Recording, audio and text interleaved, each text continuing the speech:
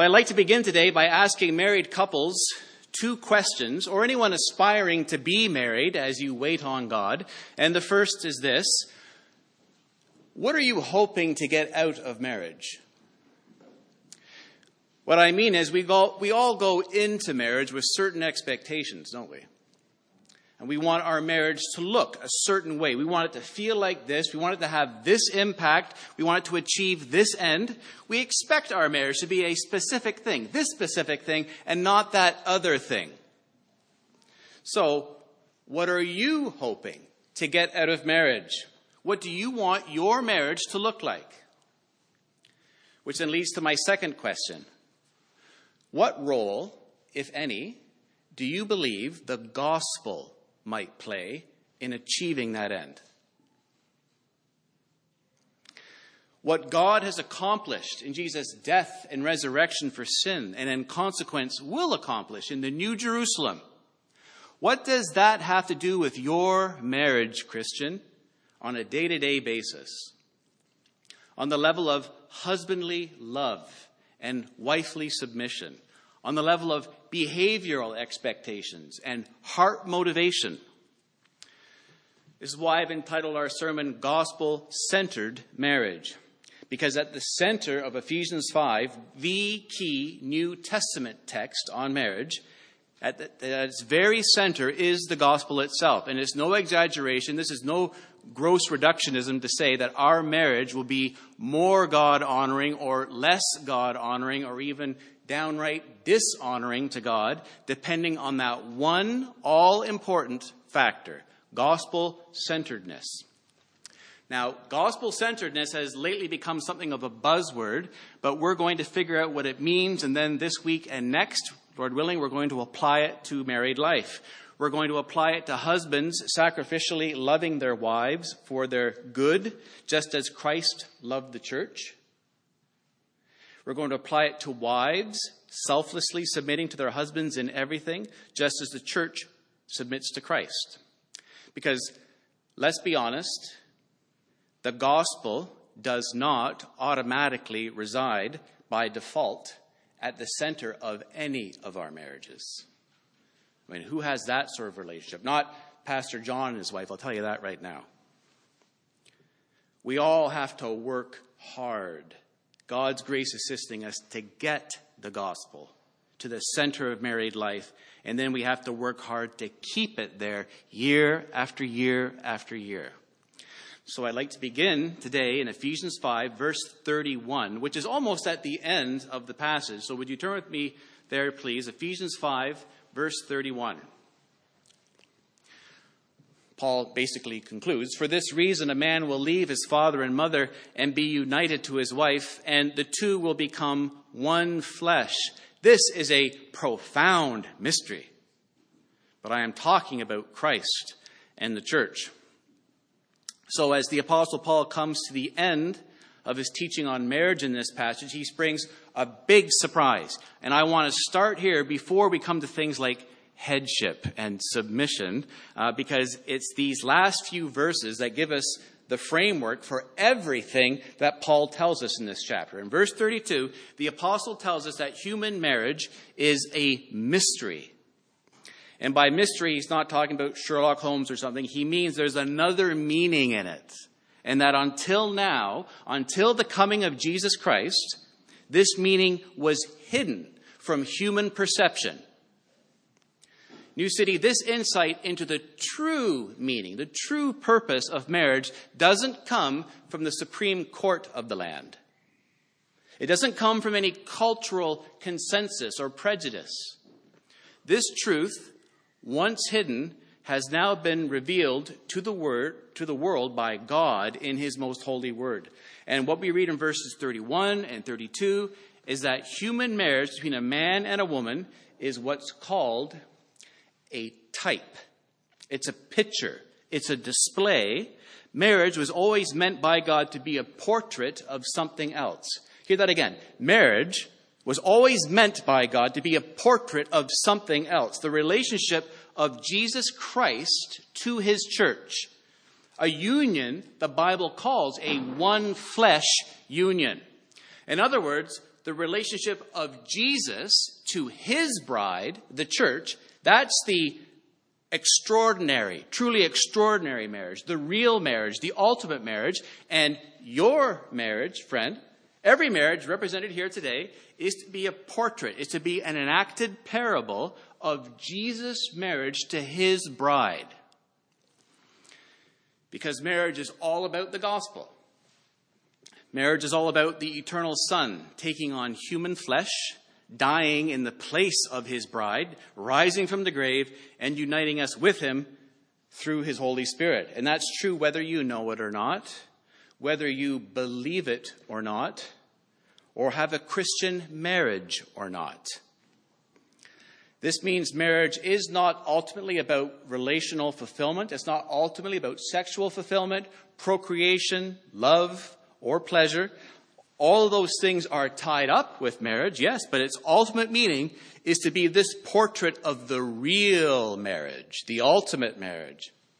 Which means every married person here today must ask themselves, is my marriage portrait a good portrait or a bad portrait? What does my relationship with my spouse tell the world, the watching world, about Jesus' relationship to his bride, the church? Is our marriage portrait accurate, or is it sinfully distorted? Friends, this is why Ephesians 5 sounds so shocking to us with its headship and submission language. I mean, we're actually reading texts like this out loud in 2023 in Toronto. What's going on? It sounds crazy. It sounds otherworldly because it is. God has raised the bar to an infinite height. Paul is telling husbands, brother, he's telling you, mirror and display the infinite sacrificial love of the eternal Son, Jesus Christ, for his bride, the church. Husbands, love your wives, just as Christ loved the church, sacrificially and for her good, her spiritual good.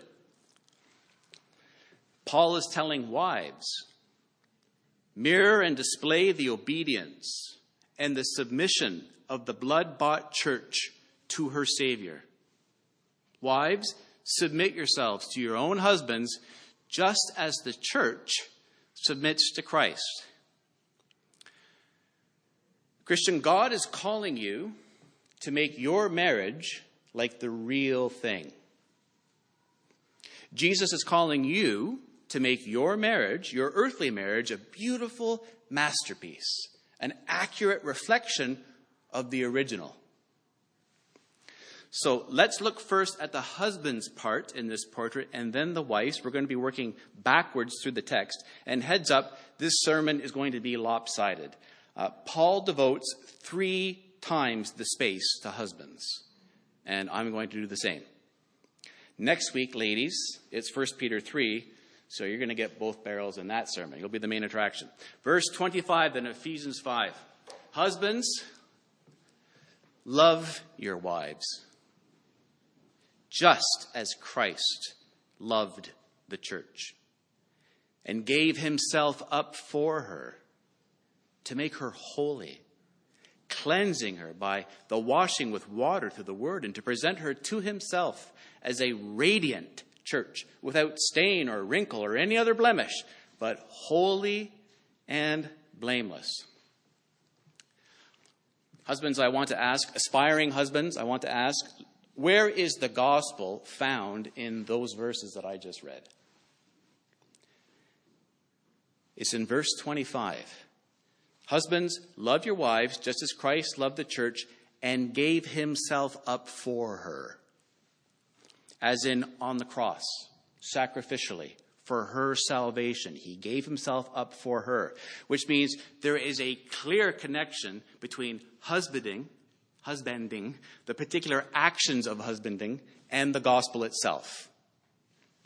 But first things first, I want us to note that headship or leadership is not commanded in this passage. It's just not there. We haven't got there yet in the sermon, but in the text, back in verse 22, Paul has already addressed the women and said, wives, submit yourselves to your own husbands as you do to the Lord. So as we move out from verse 22, we might think that the corollary reading would be husbands, lead. Right? So we have wives, submit. Husbands, lead. It just kind of makes sense. But what does Paul command instead? Husbands, love. Wives, submit. Husbands, love. All right then, well, why doesn't Paul command headship? Because husbandly leadership is just assumed. The man isn't instructed to head up the marriage because the husband is the head of the wife. Look at verse 23. For the husband is the head of the wife, as Christ is head of the church, his body, of which he is the Savior. Brother, you are the head of your wife because of creation, not by anything that you do. Go back and read Genesis chapter 2 again sometime. When God looks at your marriage, brother, he looks at you as the head. You are the leader in the sense that you are the one who is responsible before God to be leading your wife, your family, in a God-glorifying direction. Now, you may abdicate the throne. You may functionally give up your headship and hand it over to your wife, or yours may be a domineering, cruel sort of headship. But you cannot evade the responsibility, the accountability before God. And brother, your responsibility as the head of your marriage is to love your wife. To love her. Now, the air that we breathe as husbands and wives in the year 2023 is the air of conditional contribution, right? The love ethos of our culture is, I will contribute to the marriage, and I will love my spouse upon these conditions. Isn't that true? Right? We breathe the air of earned allotment. We tell our spouse, you will earn your allotment of love from me when you have done X, Y, and Z. By the way, ladies, that's my wife right there, so I'm pointing to her a lot of time, not you guys, okay? We breathe the cultural air of the merit system. I will give you these things once you give me what I deserve. Right? You speak my love language, and I'll speak your love language. And that accommodates our selfishness very nicely. And husbands, we can look at our wife and we can say in our hearts, without saying in our words, honey, you carry your share of the load and you contribute to the relationship. You provide for my needs and you make me feel really good about you. And then, conditioned on the proper fulfillment of those prerequisites, I will give my love to you. But that's not love. The gospel is nowhere to be found in that sort of loveless thinking. And we must apply the gospel, brothers, to our husbandly lovelessness. And so the big question becomes, how does then the death and resurrection of Jesus directly impact my husbanding? How does the death and resurrection of Jesus directly impact my love for my wife? Look in your bulletins. Point number 1. A word to husbands and those who aspire to become husbands. Gospel-centered marriages begin with husbands who love their wives as Christ loved the church in his death, sacrificially and for her good. In other words, Christ's love for the church must be the husband's marital model, number 1, in its self-sacrifice. Look at verse 25 again. Husbands, love your wives just as Christ loved the church and gave himself up for her. Now, obviously, no husband can die in the place of his wife to pay for her sins like Jesus did. That's not the point Paul's making. Neither is he asking about a home invasion scenario or something. And like, would you, brother, be willing to die in the place of your wife? You get between you and the murderer, and there's mortal danger. Would we be willing to take a bullet to die in her place? I'm sure all of us as husbands would say yes to that. Yes, if it called if the situation called for that, I would do that. I would place myself between danger, mortal danger, and my wife. I would die for her. But will we live for our wife? That's the question. Will we live for her? The point Paul's making is the husband's love for his wife must mirror Jesus' love for his bride in absolute self-sacrifice. Brother, the text demands that I ask this. In what ways have you sacrificed yourself, your interests, your priorities, your preferences as a mark of love for your wife? How is my love for my wife expressed in any degree by my own self-denial, my own self-giving, my own self-sacrifice? Because Jesus went to the cross for his bride, and that is the standard. This means I can put my plans to watch the game on hold and go antiquing with my wife Saturday afternoon if that makes her feel happy and loved.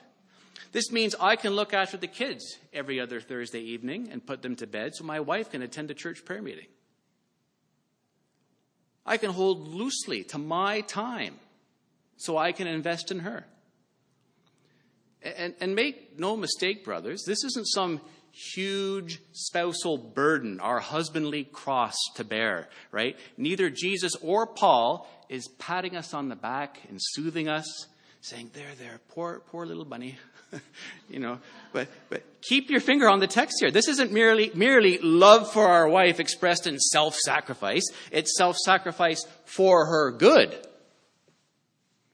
Christ's love for the church must be the husband's marital model in its goal, seeking her good and her holiness.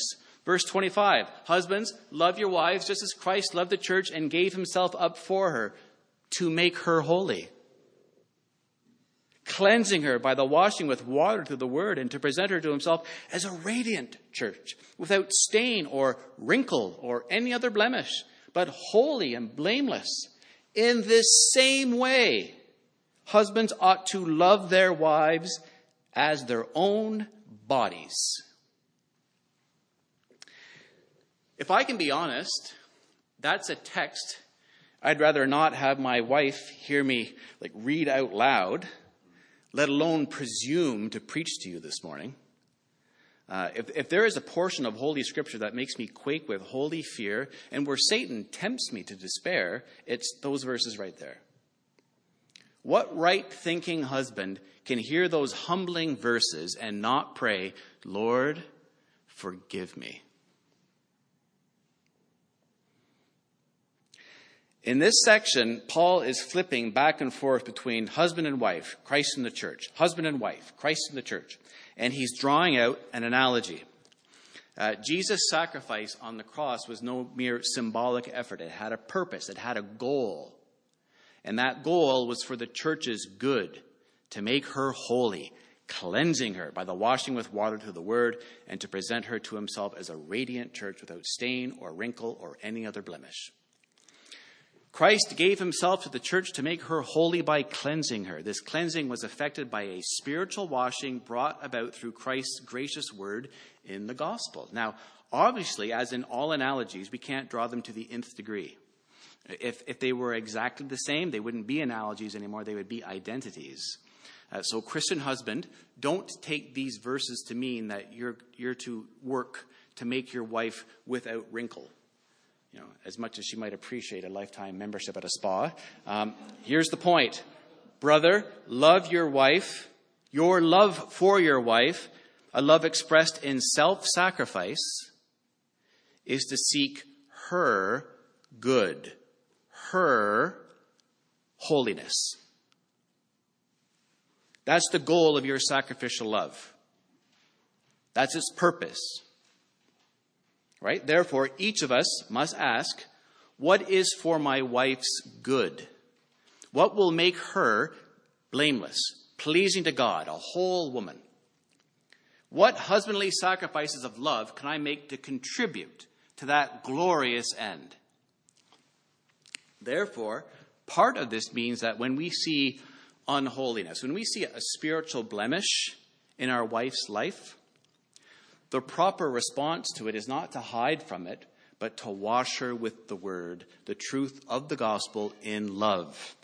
And this scriptural washing isn't just a reaction to her sin. This isn't just about the husband coming alongside his wife with all of his biblical knowledge and piety to reprove her and show her just how sinful she's really being. There's positive formation as well, brothers. Brother, let me ask, do you consider your wife's spiritual maturity to be your responsibility? Do you get up in the morning and think, I'm responsible before God for the spiritual growth, health, purity, and maturity of my wife? Because in God's eye, you most certainly are. You are the one who is to mirror the love of Christ to her. And that's going to involve total self-sacrifice. Jesus gave himself to the church to make her holy by cleansing her. So in light of Christ's complete giving of himself to make the church holy and to cleanse her, the husband must be committed to the total well-being of his wife, especially her spiritual welfare. Especially that. See, that's the difference between a good Christian marriage and a good non-Christian marriage. Because non-Christians have good marriages too, right? This is the difference. A Christian husband is devoted to the spiritual welfare of his bride. He brings the gospel to bear again and again and again, which necessitates, of course, that he is growing in holiness. He's growing in his life. He's growing in his doctrine, his knowledge of God and the Word. The bar is being raised very high here, brothers. Otherwise, he'll be passing along to his wife the merest crumbs of a lifelong passive pursuit of God and his word, both to his wife and to his kids.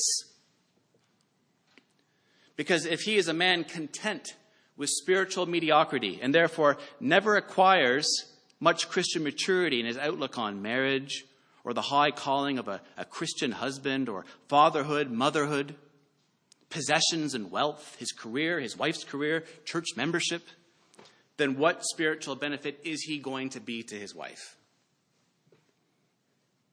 How is he supposed to cleanse her? Imagine being married to a professing Christian where none of those matters are shot through with biblical understanding, with biblical prioritization. Imagine being married to a man who is content to spiritually coast through life. Christianity is something that he adds to his already very busy life. The gospel isn't something that controls him. It doesn't constrain him. It doesn't shape his vision. It doesn't shape all of his goals. He's not making those important, costly, gospel prioritizing, best choices as the head of his home. He's not giving patient, biblical instruction to his wife when they have a disagreement, or in the moments of calm and joy as they walk along a beach. He's actually scared to confront her when she sins. He's indifferent in practice to her spiritual growth. That's up to her. That's her job. His motto is, happy wife, happy life. And as long as his wife is happy, however defined, then it's all good. He holds that popular husbandly mantra, I just want to support my wife in this area of her life and in that area, which then becomes an all-purpose excuse to weasel out of hard husbandly decisions and leading with Christian convictions. Now, taken all together, that's a pretty bleak portrait of a man. God save you, sisters, from a husband like that. So make sure that you do your due diligence while you're dating. Right? There are no guarantees, but be sure you're doing your part, sister. Make sure he's a baptized member of a good church, a man with some track record of Christian faithfulness, before you start getting serious. You're submitting to this man. And if you are married to such a man, as I've been describing, thanks be to God for grace to repent. Right? Thank God for the convicting work of the Spirit in that man's life. Things can change. Thank God for his sustaining grace, because Jill will tell you there is much in my wicked heart that is prone to all that sin and much worse besides. But then there's the other sort of husband, the kind of husband, brothers, we all must pray for grace to be the Ephesians 5 husband. The kind of husband who is truly seeking to love and lead his wife in the way of godliness. A considerate husband who treats his wife with respect as the weaker partner and as heir with him of the gracious gift of life, so that nothing will hinder his prayers. We'll be looking at 1 Peter 3 next week, Lord willing. That's from where that text is from. The kind of husband who loves his wife just as Christ loves the church, sacrificially and for her good. He is a holy man, a man of prayer, a humble man, a man who serves, a man who says, I'm sorry, please forgive me. A man who trembles at God's word. A man who takes his role as the God-ordained head of his family seriously. He deeply desires to move his family in a God-glorifying direction, even at not some little cost to his worldly comfort, his reputation, his career, his finances, his free time, his convenience. He's a man who chooses what's best for his family, judged from the perspective of the truth of the gospel and God's word. A man who prioritizes his marriage. A man who prioritizes his involvement in the local church. A man who sees the high calling of biblical fatherhood and biblical motherhood and guards them both. A man who is not afraid to tell his wife that he has sinned, that he is in the wrong. He's a man who's not afraid to tell his wife that she has sinned, that she is in the wrong, that her outlook on this or that matter, or her behavior, is not as biblical as it should be, and he won't allow her just to vent her anger, her pride, her judgmentalism. He won't allow her to wallow in ungodly fear and anxiety. Instead, he will lovingly, patiently help to move her in a Godward direction. And he's able to do so humbly, with love, and without moral condescension. He will open up the scriptures to her and wash his wife in the word, because he wants to present his wife back to God on that final day as a pure bride without spot or wrinkle. Beloved, that special sense of husbandly responsibility is not authoritarian or autocratic or domineering or bossy or oppressive or abusive. It's simply servant leadership. And the wife of such a man will be gloriously stretched. I've yet to meet a wife who's sorry she's married to a man like that. Because when God designs a thing like marriage, he designs it for his glory and our good. New City, Christ's love for the church must be the husband's marital model in its self-sacrifice, in its goal, and thirdly, in its self-interest. Look at verse 28. He who loves his wife loves himself. After all, no one ever hated his own body, but he feeds and cares for it, just as Christ does the church, for we are members of his body. So do you see, there's a kind of identification the husband makes with his wife, even as Christ identifies himself with his church. And from God's perspective, this is really an act of self-love, but it's a good kind of self-love, right? Because the husband and wife are one. Then the husband's self-interest is in the couple's self-interest, right? If we're one, the husband's self-interest is the couple's self-interest. Christ's self-interest is the good of the church. After all, the church is his body. He lives in the church by his Spirit, and what's good for his church is good for him. What brings glory to Jesus is what brings good for the church. Likewise, it's only extraordinarily selfish, individualistic thinking that pits what's good for me over against what's good for Jill. That's crazy. Our ships are sailing in the same direction. We're in a one-flesh union. Pursuing Jill's interest is also pursuing my best interest, and vice versa. What's good for me, what's good for Jill, and what's good for us, it's all bound up together with being one. We can see this in concrete terms. Think of the description of the wise woman in Proverbs 31. This wise woman, famously, she's doing all sorts of stuff. She's very busy, sacrificial, she's hardworking. She's a godly woman who fears the Lord. Then we come to these extraordinary verses between 21 to 23 of Proverbs 31. I'll just read them to you. When it snows, she has no fear for her household, for all of them are clothed in scarlet. She makes coverings for her bed. She is clothed in the linen of fine purple. Her husband is respected at the city gate, where he takes his seat among the elders of the land. In other words, she's being so industrious and so forth that her husband's role and place in the culture is augmented. But that increases her place too. Right? The two are tied together. Her prominence in the home, her activity within the community, her entrepreneurship, her help to the poor, that all forms the foundation of her husband's respected position among the city's elders. Husband, do you want to be exalted in the kingdom of God? Then you must humble yourself. Do you want to live? Then you must die. Do you want to be a leader? Then you must serve. Do you want to enjoy a full and intimate union with the woman to whom you are pledged in marriage? Then seek her interest, and you'll discover you're seeking your own. Christ's love for the church must be the husband's marital model in its self-sacrifice, in its goal, in its self-interest. All right then, in our closing 10 minutes. Point number 2 in your bulletin, a word to wives and those who aspire to become wives. In a gospel-centered marriage, the wife submits herself to her husband as the church submits to Jesus. Lord willing, I'll be filling in this theme more completely next week when we consider 1 Peter 3. Today, I'm just kind of priming the pump.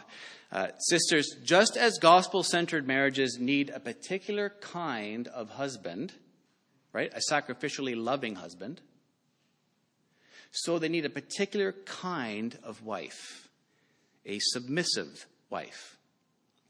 Verse 21, submit to one another out of reverence for Christ. Wives, submit yourselves to your own husbands as you do to the Lord. Now, it's not as popular a phenomenon as it once was, but maybe about 15 years ago, 10 years ago, it was very popular. Have you ever been rickrolled? Do you know what that is, right? For the uninitiated, that's when a link is provided in a website which seemingly it bears upon the topic at hand, but actually leads to Rick Astley's 1987 MTV music video, Never Gonna Give You Up. So it's a bait and switch, right? You click the link in good faith and bam, there you got this guy dancing around. And you think you're getting one thing, but you're really getting another. And sometimes people feel like they've been rickrolled between verses 21 and 22. That there's been a bait and switch. Verse 21 sounds like the apostle is talking about mutual or reciprocal subordination, doesn't it? Submit to one another out of reverence for Christ. As in, there is no authority figure in marriage. There are no gender roles.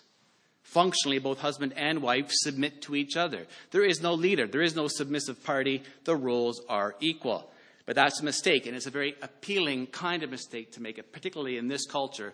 We need to look at verse 21, friends, as a general heading. What Paul is speaking of in verse 21 is not mutual, reciprocal subordination, but rather submission to those who are in authority over us. Paul's urging Spirit-filled believers to be submissive to the appropriate authorities out of reverence for Christ. And in the flow of the chapter, that's wives to husbands, children to parents, slaves to masters. That's the flow of the context, and context is king. Ladies, no one can force you to submit to your husband. You must choose to submit in obedience to verse 21 and 22. Your submission is an action of your wifely will. And as a Christian woman, you are to voluntarily put yourself under the authority of the God-sanctioned head of your home, your husband. And ladies, why are you willingly to submit to your husband in everything? Because ultimately your submission is Godward. It's God-directed. Look at verse 22. You are to submit to your own husband as to the Lord. Sister, that means your submission to your husband is a component of your greater submission to Jesus Christ. Submission to your husband and submission to Jesus are not two different things in your life. I say that again. Submission to your husband and submission to Jesus are not two different things in your life. Your motive in submitting to your husband is to submit to Christ. Remember the revelation of the mystery we spoke of earlier. The husband is a picture of Jesus. The wife is a picture of the church. There is automatically an authority structure in place within marriage. Verse 23, for the husband is the head of the wife, as Christ is the head of the church, his body, of which he is the Savior. So when a Christian wife submits to her husband, when she submits willingly and joyfully, when she submits to her husband as a God-ordained authority in her life, when she submits to him in everything, she is modeling the church. She's a picture of the church, of Jesus Christ, the bride in that ultimate sense, that ultimate bride, who submits to Jesus, her bridegroom, in everything. Paul is not sexist. Paul is not a misogynistic barbarian. He just sees the real picture behind human marriage. That's why this sounds so otherworldly. And so he writes in verse 24, now as the church submits to Christ, so also wives should submit to their husbands in everything. Now, that is an intimidating statement, and we need to be careful. We don't make this mean more than it actually says. If you want to be ridiculous, you could say that I could order Jill to jump off a cliff and she would have to obey me because the Bible says she's to obey me in absolutely everything. But of course, we know that a wife is to submit to a higher authority before a lesser one. Right? There are degrees. The whole idea of a hierarchy of authority is that there are rulers higher than others. And if a lesser ruler tells us to disobey a higher ruler, then we must obey the higher ruler. So Jill, anything I say to you that contradicts the rightful authority of government, for instance, or of God, you can ignore me. But let's not make submit to their husbands and everything mean less than it says either. Ladies, this is an all-encompassing phrase, which means you really are to obey your husband in everything that isn't directly contradictory to what a higher authority says. Christian wives are not free to follow their husband's leadership or ignore it as they see fit. Really, the only time you are to disobey your husband and not follow his leadership is when you come to him with your Bible and say, here's what God says, that I may not submit to you. And ladies, this is the role that God has given you. A role in which you can beautifully display the gospel. Submitting to your husband is not just your wifely duty, right? It's not just your cross to bear. It's your unique calling and privilege. Your wifely submission is the unique way that you can make your marriage a portrait of the real, ultimate marriage. And Paul doesn't apologize for any of this, nor does he come alongside and comfort you, ladies, in your submissive role, rubbing your back and saying, there, as if they were in any way undignified or dehumanizing or negative in any sense. There's none of that. There isn't a whiff of that. Nor is Paul describing a kind of submission that makes the wife completely passive and broken. He's not describing a role that robs you of your will or your dignity, sister. Paul simply and unapologetically describes this position of submission as your God-given role in the created order and your unique contribution to the marriage relationship. No one else can do this, sister. Your husband cannot do what you are called by God to do here. This is your privilege. This is your responsibility.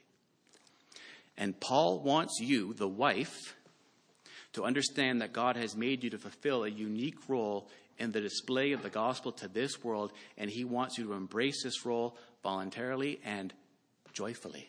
Joyfully. But how do you live with this in view? How do we take verses from the Bible and live in such a way that you are now doing your part to be that beautiful, sharp, accurate portrait of the church, sister? Well, we'll get into this much more, next week in 1 Peter 3. But why not begin like this? Kind of homework for the next week, okay? In your mind, in your heart, in your marriage, always be thinking about this question, ladies. How does the church submit to Jesus? How do we as Christians relate to Jesus? That is how you relate to your husband. It's the same thing for husbands. Brother, how does Jesus love the church? How does Jesus give himself up sacrificially for her and love her for her good? That is how you relate to your wife. Wives, you are your husband's helper. Read Genesis 2 again, which means your life is wrapped up in his. Whatever he longs to be to glorify God, however he intends to use his gifts and passions and calling to live for Jesus Christ in this world. Whatever his desires are for your family to be a light to the nations and to live obediently to the word of God, you are called to join him in that, to help him in that. His mission is your mission. His calling is your calling. His passion for Jesus and the gospel is to be your passion. Join him, serve him, love him, respect him, and you will be doing your part in this portrait, this image of the real marriage. Can I ask, ladies, do you really believe this? Do you really believe that this is how God called you to submit to the leadership of your husband? I pray that you do, whether he's a Christian or not, whether it appears to you like he's earned it or not. This is what God calls you to do, and he wants you to do this with joy. And if you don't believe this, if you think I'm talking offensive nonsense up here right now, then you need to look to your Bible and find where God says something different. Sisters in Christ, banish all mock submission. What I mean is silently submitting while internally raging or withholding sex, perhaps, in order to gain authority. Or to use a biblical analogy, putting on head coverings, but all the while functioning as the head of the home. Submission is not that.